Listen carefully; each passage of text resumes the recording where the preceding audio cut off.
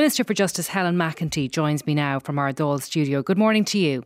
Good morning, Claire. Hi. Firstly, I'm sure you have seen last night's scenes at Tullamore District Court. There were a lot of videos shared on social media and we saw crowds forming as the man who was charged with the murder of Aisling Murphy was brought into that court by Gardaí. Did you have any concerns looking at those scenes? Look, I think it's been a hugely traumatic week for so many people, for Aisling's family, but for her entire community. What I would say is I think we need to be careful here what we all say, be it on social media or otherwise.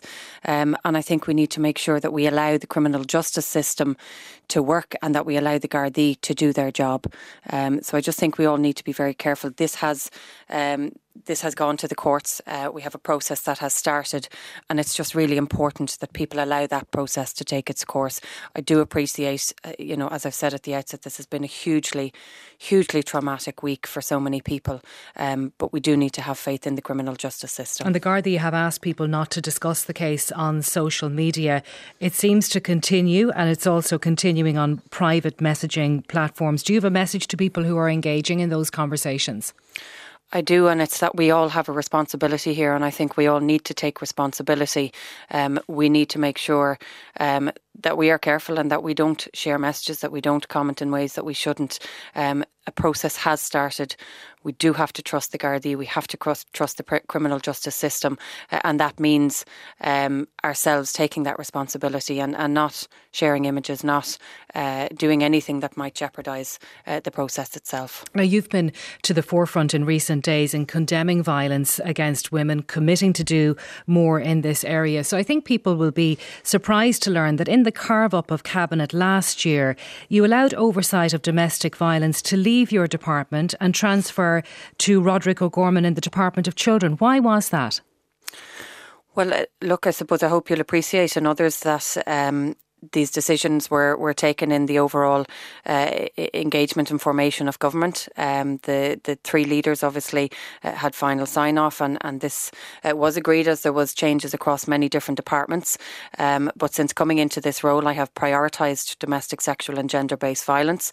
I've worked very closely with Roderick O'Gorman, who has taken on the equality brief, which really is so much more than just domestic violence. It focuses on a whole host of other areas, and I've worked with many other departments, but we've also listened to what the sector, in particular the community and voluntary sector, those working on the front line, have been saying to us, and that is that these, I suppose, the manner in which services, supports, policy and other areas are coordinated and work across government, that they're too diffuse, that they need to be coordinated better. And following an audit of last year and following that engagement with the sector, we've made a commitment to bring policy and the delivery of service, so that means refuges, it means the wraparound supports and others, into the remit of the Department of Justice. So I will have lead responsibility, not just for those areas, but also coordinating the whole of government approach. So this is not just about two departments or three departments where housing is involved, but it's about every single element of government, every department, every minister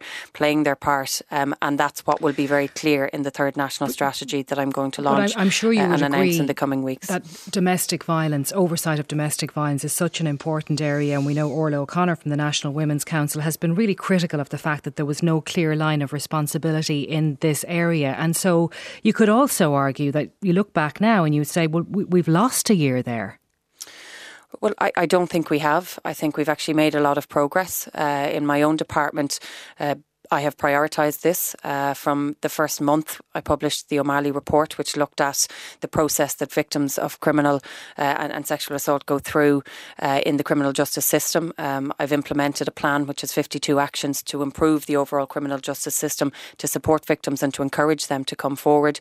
Roderick O'Gorman, in his remit, has increased funding for refuge spaces, has increased funding overall for services in this area. And across departments, we have worked not just in ours, but social protection, where we have new supports for victims, in education, where we're working collectively with higher education, linking in with our university students. So there's a lot of work has been done. That's not to say we can't improve it and we can't be stronger in how we deliver this. And that is why there will be a lead department. I will be that lead minister. I'm very clear and determined in what it is that we all need to do. And I think what people will be pleased to hear as well is that the Taoiseach's department will have a key role. This is something he is very invested in, and that we will all report to a sub-cabinet committee chaired by the Taoiseach, so that everything that we commit to, the timeframes, the funding, everything that needs to be delivered, that will be overseen by Taoiseachs as well. So I cannot stress how much of a priority this is. We have made a lot of progress, but I know there's a lot more work that we need to do. And the Taoiseach said this morning on Morning Ireland that in his view funding is not the issue. But how then will you increase capacity in women's refuges at a time when there's a housing crisis and accommodation is very hard to come by? We also have the Executive Director of the Rape Crisis Network Ireland saying that funding and provision of sexual violence supports and services, that funding in those areas needs to be doubled. Well, two things. Firstly, I think what he's saying is that funding won't be an issue, and that where we need funding for services in other areas, that will be provided. Secondly, in relation to specifically the refuge places, it's about, I think, putting in place a much clearer, a much simpler and a much faster system to deliver the spaces that we need to deliver for the 9 counties that don't have a refuge, but also to make sure that we can expand where there are places and where we need more. So it's about consolidating, I think, the departments. And again, this is why I will take responsibility for delivery, working very closely with housing.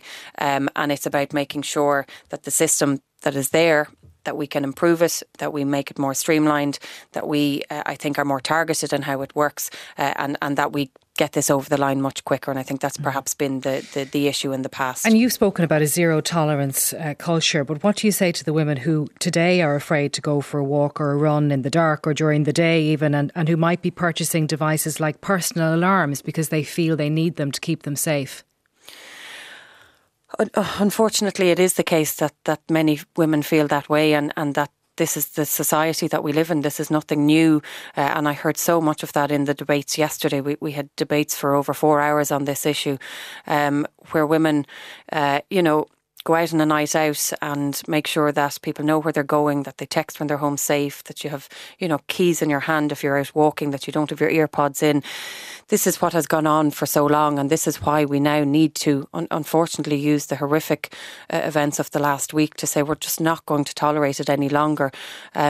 Yes, there have been many deaths in the past, and I think in particular for me that's weighed heavily on me, that this has continued for so long and we have allowed it to continue for so long. And I've said it so many times, I think we look back on this issue and ask ourselves, why have we tolerated it as women and as men for so long? But I believe that there is a very clear coming together where we have all committed to Aisling, to each other and to so many other women, that we are going to dedicate ourselves on what is going to be a long and difficult path of change. And the zero tolerance piece, from a criminal justice perspective, there is zero tolerance for violence against women. That is clear. And my goal and objective is to strengthen the law, to make it clear, to enforce it where it's not being enforced, and to look at policy as to how we can support victims and when they do come forward, that the system supports them. But it's about societal change. It's about society demanding zero tolerance of any kind of violence. And so we all have a part to play. I think everybody needs to think about what they do when they see types of abuse, sexism, violence. Do they look the other way? Do we excuse ourselves? Do we laugh it off? Do we joke about it? We all have a part to play here as society. And you've made very big commitments on this. Are you staking your political record on how you deal with the issue now? Well, I'm committed to dealing with this. I can't say any more than that. This is a priority. I have committed to implementing a new national strategy that I believe will be the most ambitious strategy we've had. I've committed to doing everything in my power to improve the criminal justice system, to support victims, to ensure that they can come forward, that they'll be supported and treated with the respect and dignity that they deserve. But also I've committed to working with all of my colleagues across government to make sure that everybody plays their part, because everyone has a role in this. But, it's not just about ministers, government and others. I think what we've seen clearly is that this is about a societal change that's needed. It's about men standing up. It's about women standing up and saying we just won't tolerate this anymore. Yeah, just people will have been, I think, stunned to hear Anne Rabbitte and Mary Butler in the Dáil yesterday talking about incidents that happened to them. Anne Rabbitte getting a threatening phone call in the middle of the night. Mary Butler getting a threatening text to her phone. Have you had any similar experiences? Not phone calls, and I think we were all struck by the fact that so many of my colleagues gave their own story and their own account. I mean, politicians, when we debate these things, we're not just talking about people outside of the Dáil chamber. We're talking about us. We're talking about our lives and society and how it impacts on us as well. And what was very clear is that so many women have found themselves in situations that they shouldn't have, that they have been threatened, that they have been abused, that they have been at the hands of sexism and assaulted as well, and some instances where there has been extreme violence. And I think, while I haven't experienced that level, I certainly get the same abuse as many others, be it on social media or through other channels. And while it's probably been my mantra that I don't accept it and I just ignore it, I think even myself, I need to take a stand now and say I won't just accept this any longer. Well, what do you do? It can't just be ignored. What's the alternative? Well, I think we need to call it out. I think where we haven't called it out before, we need to call it out. And it's not just abuse of politicians. I think it's abuse in general of women.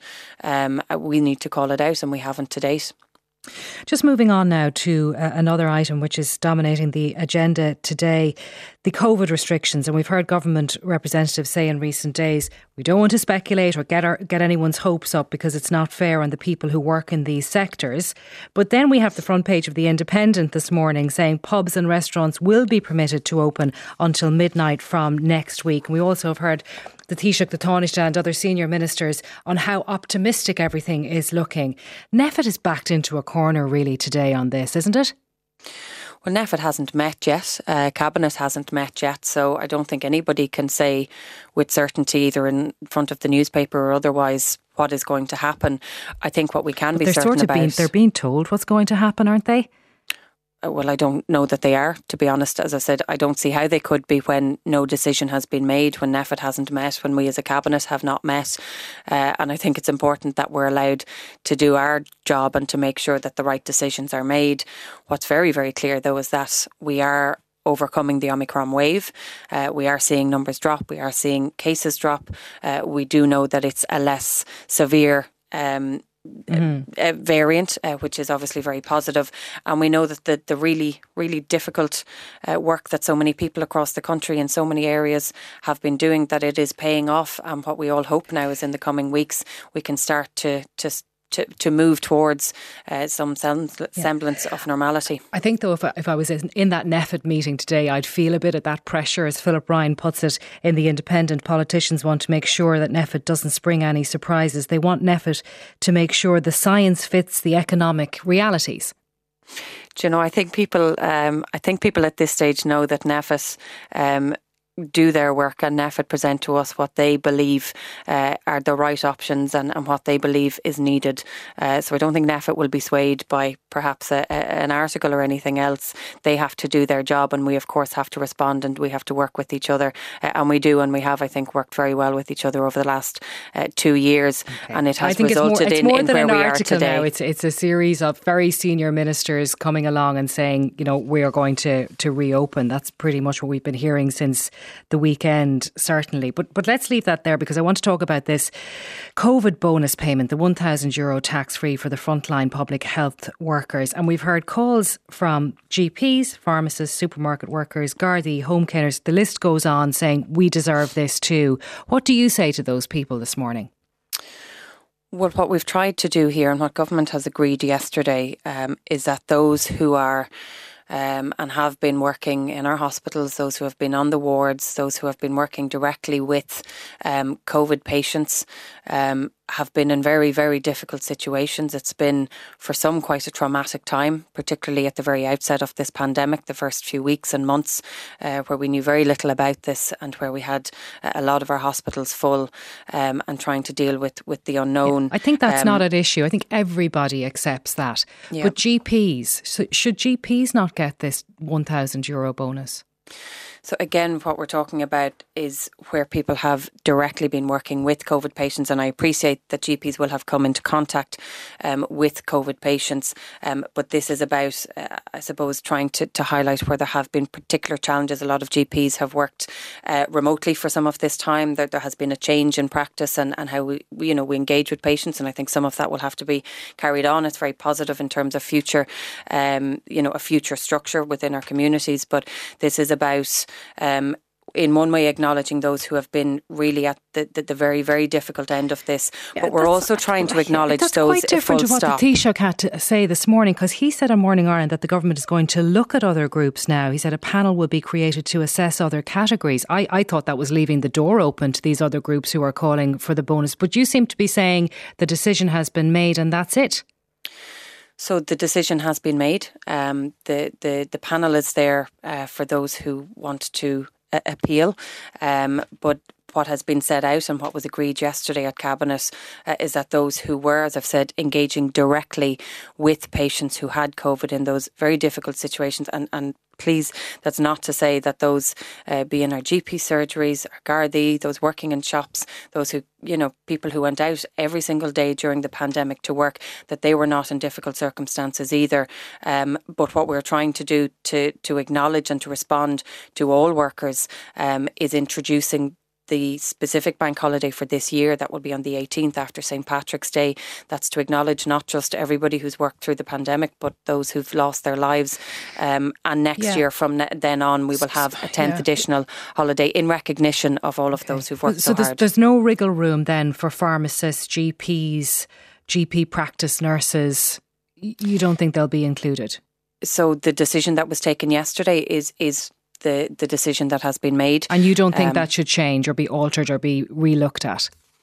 Well, I think we need to stick with the decision that we've taken here. And again, this is about those who were in the most difficult of circumstances, dealing directly face-to-face with COVID patients, day in, day out, some people working 24 hours plus. Yeah. That is acknowledged, but not saying that we don't acknowledge the huge amount of work from everyone else, and that is why we're proposing this additional bank holiday. Simon Coveney, we know, is going to be asked to appear before the Oireachtas Foreign Affairs Committee about this so-called champagne party in June of 2020. This thing has rumbled on for weeks now. You as Minister for Justice, can you give us a straight answer on this? Was it illegal at the time that it happened, that gathering? Well, I hope you'll appreciate that I, in particular, because I'm Minister for Justice, can't comment on that, and I wouldn't comment or speculate on anything else or any other case. I think what's very clear is that it's wrong. It shouldn't have happened. The people who were involved have come out and apologised and said it shouldn't have happened, as has Minister Coveney. There's a review that is taking place within the department, and the Minister has been very clear in saying that he'll come before the committee to answer any questions and to respond, obviously, to the report. Yeah, I just wonder, does that go far enough? Because this happened at a time when there was a special Garda hotline set up for people to call and report illegal gatherings. But when the Minister found out about this gathering, he didn't report it to the Gardaí to look into. Should he have? Well, I don't think anybody reported it. This was 18 months ago. But again, I'm not going to comment on whether something may or may not be a criminal offence, in particular because of my role, and I wouldn't do it in any other instance, not just this. Mm-hmm. If I could, maybe, because I think perhaps there's a perception that this was an organised event, or this is something that happened, every week, and there's comparisons being made to what's happened in the UK. I was a minister in the department at the time, and I would reassure people that that was not the case. The night in question, we were going through a voting process to try and obtain a seat in the UN Security Council. And I don't think anybody thought that we would get through in the first round. So you had quite a lot of people in the office with the anticipation that they would be on the phones all night. That is the reason they were there. And I think it's maybe just important to clarify that this wasn't a gathering. And that's fine. But the Taoiseach was saying this morning, I'm not a vindictive person. People were working very hard. They were under pressure. The department was depleted and they were going through this very important process. That's all fine. But it doesn't really matter what he thinks, does it? Because at the time the event was potentially illegal, and it should be up to the guards to decide that, as they did in other instances, and there are cases still going through the justice system now, similar ones. And you're right, it should be up to the guards. So as you'll appreciate, I won't comment on this, as I wouldn't comment on any other case. So it should be a matter for the guards then? No, what I'm saying is any case, it's a decision for the guards as to whether or not they decide to take things further. So I'm just not going to comment. We do have a report that's been carried out to look into what happened, and I think it's important that we allow that report to happen, and that obviously the Minister, as he said he will come before the Dáil and answer any questions on it. All right, Minister, thank you for joining us this morning. That's Minister Helen McEntee. Thanks. Text 51551 today with Claire Byrne on RTE Radio 1.